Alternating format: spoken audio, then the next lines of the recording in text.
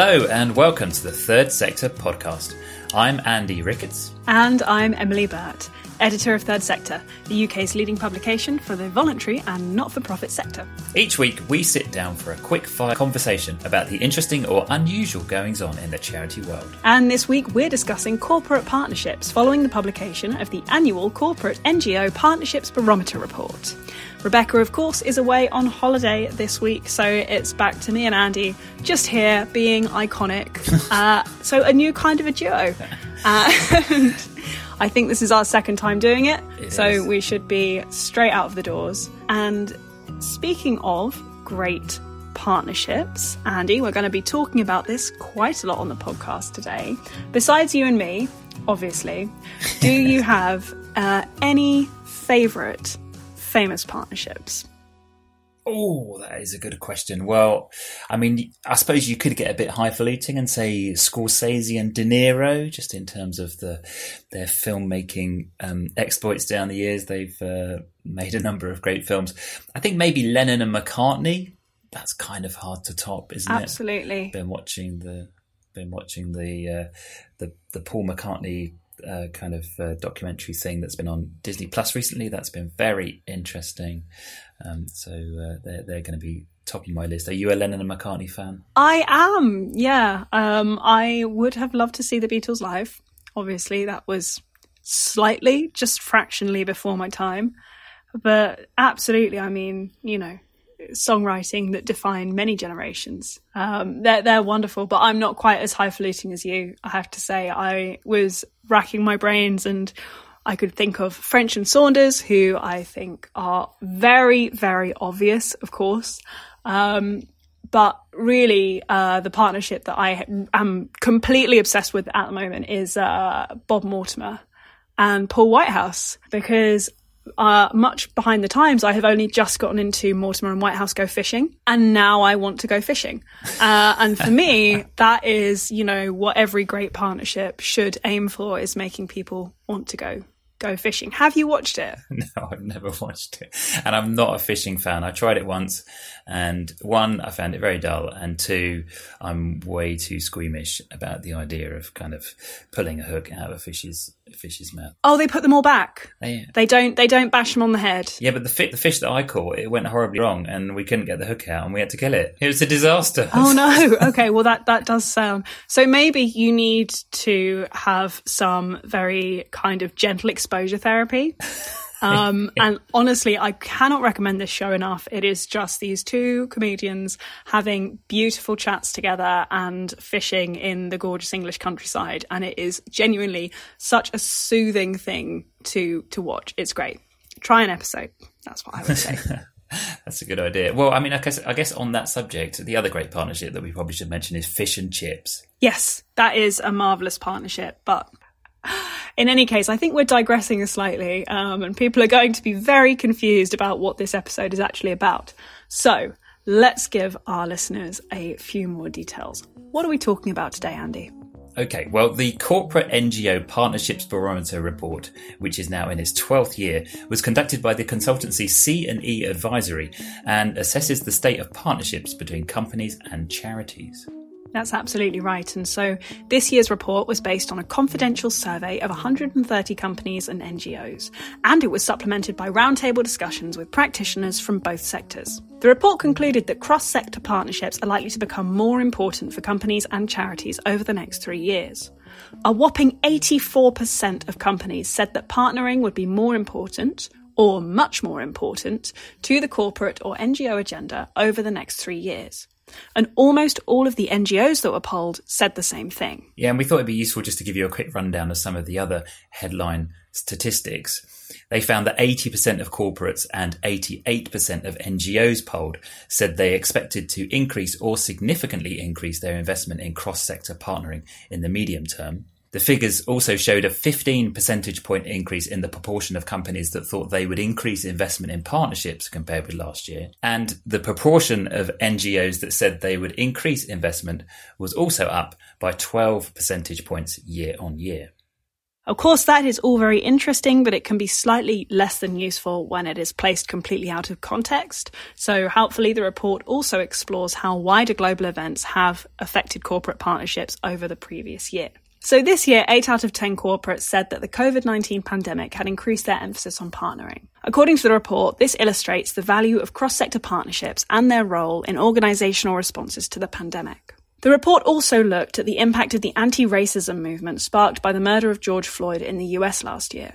It found that a higher proportion of corporates than charities felt they had made a robust response to the protests and the issues raised. Researchers found that 76% of corporates said they had made a strong or a fairly strong response to anti-racism over the past year. That's compared with 61% of NGO respondents. And when asked about the extent to which the issues raised by the anti-racism movement had featured in organisations' partnerships over the past year, 71% of corporate respondents and 47% of NGO respondents said they had featured either strongly or moderately. To find out more about the findings of the report and what they could mean for partnerships in the future, our very own features and analysis writer Rebecca Cooney spoke to Mani Ahmadi, Chief Executive of C&E Advisory.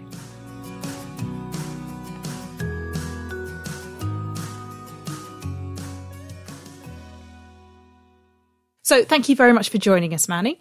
So what are the reasons that organisations are giving for their decision to be part of a charity corporate partnership? They range from reputation on the one side through to income generation, innovation, learning together, developing people, etc. So they're quite varied. But the most prominent reasons that have been consistent actually across the 12 years of the barometer is for companies, the key driver motivation is reputation. So they need to enhance their reputation and credibility by working in collaboration with and partnership with non-profit organizations. Whilst for charities and non-profits, it's consistently income generation. So I should say this year for companies, I think for the first time actually, 100%, so all the respondents listed reputation as a key motivation for them, whilst for charities and non-profits, it was 95%. So those numbers have stayed consistently high across a lifespan. Obviously, other things sort of move up and down. So this year, for instance, for companies,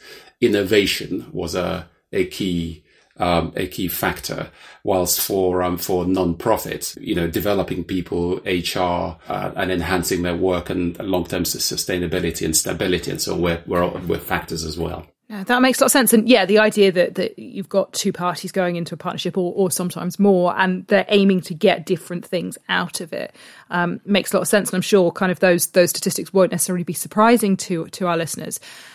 But it occurs to me, if reputation is kind of one of the driving factors for corporates to get involved in these partnerships, how can charities avoid sort of allegations that they're kind of being part of whitewashing corporate reputations?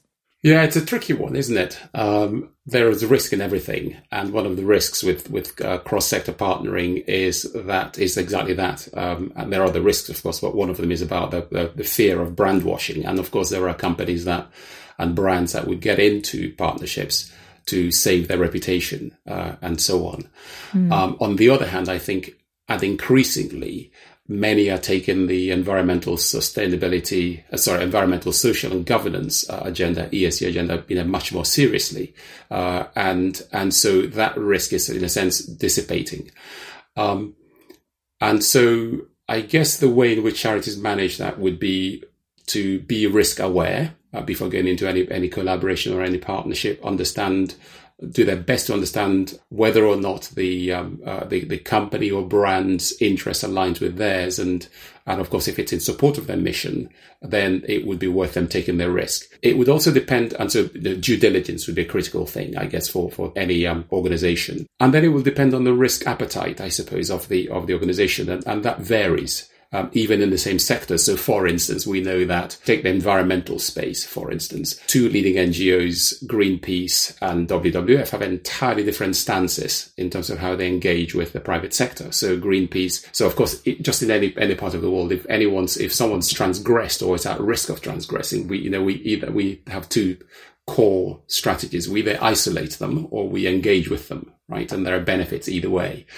So Greenpeace would tend to, well, they don't take any funding from the private sector, for instance, and they campaign from the outside, etc. WWF, on the other hand, takes the view that engaging with and working in partnership with the companies and so on would lead to change. So now both of those strategies carry risks. So on the one side, not engaging means that organizations potentially don't learn, whilst of course engagement runs the risk of tarnishing a brand if a company or brand then doesn't turn out to be deeply committed to a process of change.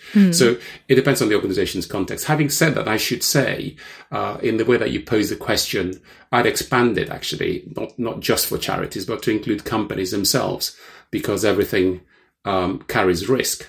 So for instance, if you think about it, 3 years ago, when a number of international development agencies and so on were going through the challenges of, safeguarding and on all of the horrors that brought up and so on, their brands were tarnished. And so companies had to make decisions at that point about whether or not they were right in sticking with them, or whether they should stick or twist and so on. Had they been right in engaging in partnerships with them, etc. So to summarize, there are risks, and mitigation strategies are very important. Yeah, fair enough. And that is an excellent point, that it isn't necessarily just all one way on the reputation issues. You mentioned earlier you were talking about innovation, and one of the things we've seen in recent years has been this kind of move away from the traditional, what I kind of think of as big check partnerships, where it's literally just about raising some money and having a photo with a big check taken, to kind of a lot of sort of deeper engagements that are much more, are about more than just money. It might be a corporate sort of sharing skills or non-financial resources, or about both organisations working together in a way that, furthers the charity's mission or just creates more value for society. Is that a trend that we've seen continuing this year? And is that kind of what part of this innovation piece is about? Yes and yes. So we've talked about reputation and income generation being really important motivations, but it doesn't mean the others are not important. They are. So learning across sectors is important. And increasingly, I think we see organizations on both sides prioritizing collaboration. So the idea is, in fact, one of the things that's driving cross-sector partnering, and will drive that in the next few years, is the need to leverage each other's assets and competences and so on, and to create something bigger than, I guess, each entity on its own would be able to deliver. And so that necessarily is leading to a movement towards deeper problem-solving partnerships and engagements, as you say, beyond the handing over checks. Obviously, fundraising will remain very important to charities, because without that they can't do their work. And I think companies recognize that. However, they have a strong appetite for more strategic relationships and partnerships that matter to both parties, and that have, as I say, kind of focused on solving problems, whether those are social problems or environmental problems and so on. And they want to play their part in that. So increasingly, companies, I think we see, are wanting to move away from a relationship where a charity says, we are the experts, give us the money, let's go fix the problem. Instead, they're wanting to say, actually, we've got things to bring to this particular topic, whether that's, curing diabetes or something to do with cancer or whatever. We can have a role to play in this. We want to leverage our assets, our competencies and deploy those with you doing that. And that doesn't necessarily mean less cash. In fact, it can lead to more cash over time. And so that's a journey I think that non-profits are having to learn over time. So we saw this year again, I think 71% of corporates stating that their organizations are engaged in deeper problem-solving partnerships, and fewer non-profits saying that. But that's something that will have to evolve over time, I think. Okay, that's interesting. So there is a bit of a disparity between maybe how they're seeing the partnerships or the types of partnerships that are happening there. Indeed. I would say that for companies, this is becoming something really quite essential, right? So dealing with and addressing environmental, social and governance issues is becoming very central to companies. So you'd have heard a lot about purpose and purpose-led growth and so on. Now, that's because companies are responding to the market. They're responding to their stakeholders, to whether it's, consumers or employees and so on, demanding that companies behave in certain ways and so on, and brands behave in certain ways and so on. So it's much more important to them, which means they have to deal with and engage on those topics strategically. And the drivers, whether that's risk or opportunity or just their values, those drivers are absolutely fundamental and will remain going forward. So we'll see this trend continuing over time. Brilliant. And so part of what the barometer does is it looks at the sort of most admired partnerships that are going on at the moment. And we had joint winners this year. So the Boots UK and Macmillan Cancer Support Partnership was one of the winners. And then also the Tesco's partnership, and this is a 3-way partnership it has with, or 4-way partnership with Cancer Research UK, British Heart Foundation and Diabetes UK. So those 2 partnerships were the most admired ones. What was it about those partnerships that impressed people so much? Well, they're impressive. And they just are impressive. I will come to the what in a minute, but I think it's worth saying, actually, it's interesting. Well, actually, those are long-running partnerships. They're sort of strategically conceived, right? And they matter to the organizations involved. So it's a great question. Thank you, because it helps us kind of identify the principles, really, for the successful partnerships. So materiality is, at the heart of it. It's important to both of the parties. So to to Macmillan and to Boots, and then of course to Tesco, and then the charities Cancer Research UK, British Heart Foundation, Diabetes UK, and so on, and health and well-being, etc.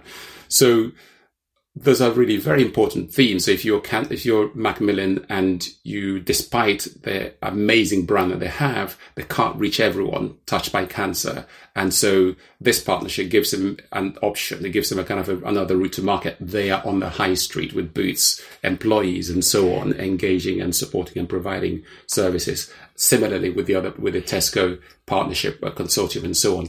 So people are impressed by the strength of commitment, the strategic nature and the fit. I think that's quite interesting. Someone said the other day, if you have to explain it to your consumers or your employees, then it's either not going to work or you're doing something wrong. So people, I think, immediately get that those partnerships they could just see, they seem like natural linkages and so on. So commitment is another thing which comes across in terms of the scale of the partnerships and the scale of the ambition, and then sort of on the length of time of commitment. I believe the Boots Macmillan one now is in the second sort of 5-year term. So the other thing you're seeing also, of course, these partnerships, because they're strategic, the tenure is evolving. So usually they're 3 to 5 years, which allows the parties to plan together and grow together and learn together and so on. So scale, reach, commitment, and then, of course, yes, execution, the simplicity of the execution and so on.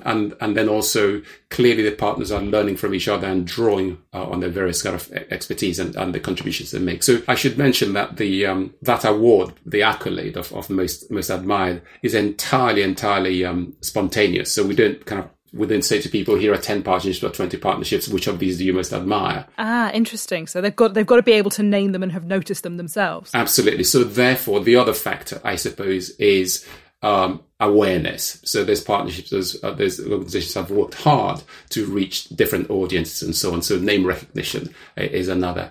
I do just want to mention the partnership that came second, and that's Tesco and WWF, which I think it's also an amazing partnership, because that is really 2 organizations that of scale and expertise coming together with this mission to halve the footprint of the average shopping basket in the UK. That's quite something. It's quite an ambition that they're trying to reach and so on. And so all the characteristics that I described, you can see kind of also playing out in that particular partnership. Brilliant. And so the thing is, I've got to ask, because it's a question that you can't look at any report that looks back over the past year, 2 years without mentioning it. What impact has the pandemic had on corporate partnerships? Yeah, it's interesting. There was a fear, wasn't it, that at least initially, at the pandemic, and they're kind of in the eye of the storm, in that period, we were all on the strain, companies, non-profits, us, individuals and citizens and so on. There was a fear that we'd all sort of retrench, and companies would, as they, protected their supply chains and looked after their people, and charities too, that each would go into their own corner. But actually, we've seen the reverse happen. in partnerships. We have found, this survey found last year and particularly this year, that actually the pandemic has acted as an accelerant to organizations, companies really focusing more on environmental, social and governance issues. So I think something like 78% of companies this year and 50% of non-profits believe that their organizations remain more or much more actively engaged in addressing environmental, social and governance issues as a result of the pandemic. That's pretty striking. So it really has accelerated the agenda, and then partnerships between companies and non-profits has been one way of addressing that, so it's also accelerated the partnering agenda. And I think the reason for that, why has this happened? I think that speaks to how fundamentally important the drivers I talked about earlier were. So whether they're risk-based drivers, so reputational risk or operating risk or regulatory risks or whatever it is, or opportunity. So the idea that if we as a company did something right, then we'd be rewarded by our consumers, or just, this is the right thing to do, in terms of social justice, for instance, and so on. So the pandemic has kind of just really reinforced all of that. And it really has accelerated, therefore, engagement on ESG issues and also partnerships between companies and non-profits. Oh, that's so interesting because, like you said, I think a lot of the fear was that companies would tighten their belts and partnerships with charities would be the thing to go. Yeah. But kind of on that, sort of picking up on that sort of theme of social justice and wanting to do the right thing, the barometer also looked at the impact of the global anti-racism movement and the Black Lives Matter movement on corporate partnerships. Can you tell us a little bit more about that? Like how were partnerships affected by that movement? Again, quite a bit. So that was a kind of a special topic again this year, because of course you'll remember this time last year, there was a lot of emphasis on, so the Black Lives Matter movement and campaigns were in a sense at the peak. I mean, they've not gone away, of course, but there was a question, and we saw lots of companies, for instance, come out and make statements, and lots of charities make statements about their commitment, not just to race diversity, but to diversity and inclusion more broadly, and equity and so on. So there's a question about whether or not that will endure over time, or that was just something that will disappear as soon as it went off the radar of the media, if you like. What was really encouraging actually to see was a real ongoing commitment to that agenda, to social justice, for instance, broadly and so on.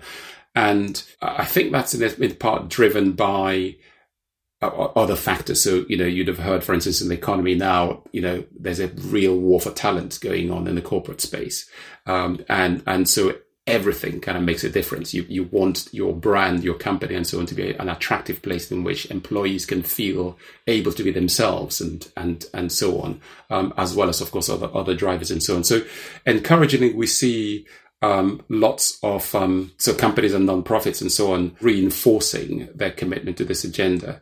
So we try to establish whether or not companies and non-profits were committed to this were committed to it strongly. And what we found was, I think, just over 3/4 of companies, so 76% of companies, I think, of corporates who responded, and nearly 2/3 of non-profits, so 61% or something like that, reported that their organizations were making fairly strong strategic responses to the anti-racism agenda and to diversity and inclusion more generally, which is really encouraging. And those figures are consistent with what we saw last year, where we were projecting what might happen. So this time around, we were able to look in the rearview mirror, if you like, and look back at practice over that period. And then they were also saying that partnerships have been quite instrumental and important. So in the way that companies learn from charities and charities learn from companies and so on, that's also been an important element. One thing about that, though, that was surprising, was that, in a sense, corporates outperform or seem to be outperforming non-profits on strategic responses to the anti-racism agenda. I remember that being quite a big conversation last year, yeah. Yeah, so 76% versus 61%. So that 15% gap or deficit is pretty notable. It's striking. And we try to have conversations. So, of course, there's a survey, and then we have qualitative work and roundtables and so to try and understand why that gap exists.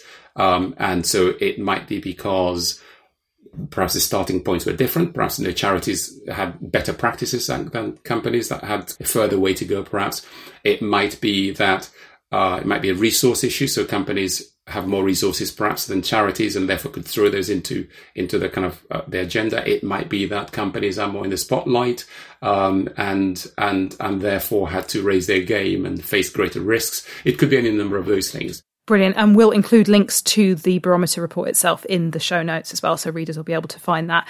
Mani Ahmadi, thank you very much for joining us. Thank you. Thanks for having me.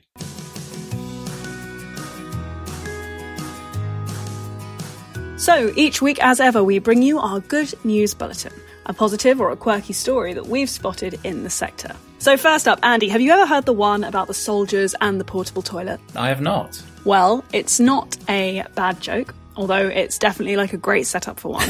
In fact, it is the news that in the last week, 4 veterans took on the rather unusual challenge of spending 120 hours inside a set of portaloos to raise money for a service charity that they credit with saving their lives. That is a long time to spend in a toilet. Yeah, I know. That's a long time to spend in a portaloo.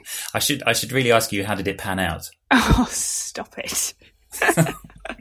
Well, Ian Bailey, Mike Hewlett, Gary Sprakes and Chris Nichols, who are aged between 50 and 70 years old, they took on the challenge to fundraise for Forgotten Veterans UK. So Hewlett is a former rifleman with the Royal Green Jackets, and he told the Evening Standard, it's difficult to sleep in the loos, you can hear each other moving about, and on the first night I could hear someone shout out, whose stupid idea was this? I have to say, the idea of trying to sleep in a portaloo sounds absolutely horrendous. I mean, especially in really warm weather. Yeah. You know, and we have been having a very warm late summer recently with like the plastic warming up. Have you ever enjoyed a festival toilet, Andy? Have you ever been inside one of those?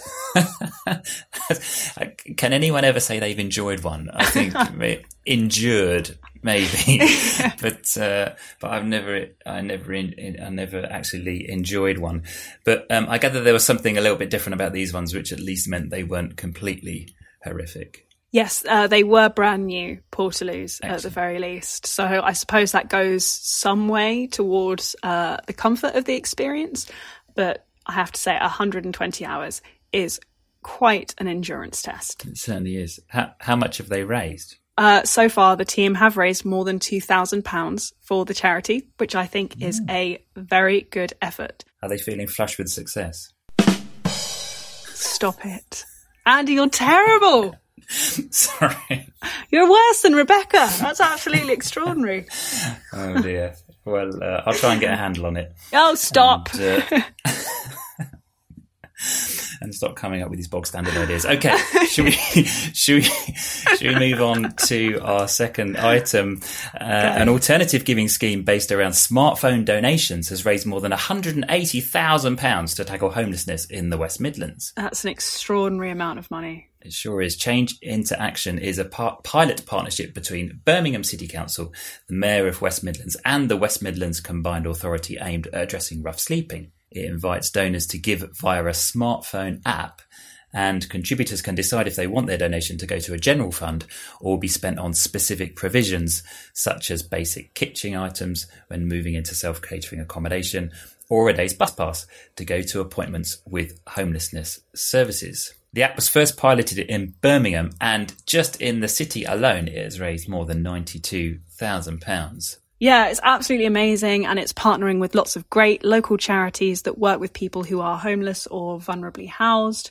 And it seems as though that initiative is going really, really well. So hopefully we will see that scheme expanded even further with people able to give either through their desktop or their smartphones. It does indeed, yeah. I mean, it certainly seems like one of the byproducts of the pandemic has been a rise in contactless donation services. So it's good to see something like this doing well for voluntary sector organisations. Long may it continue.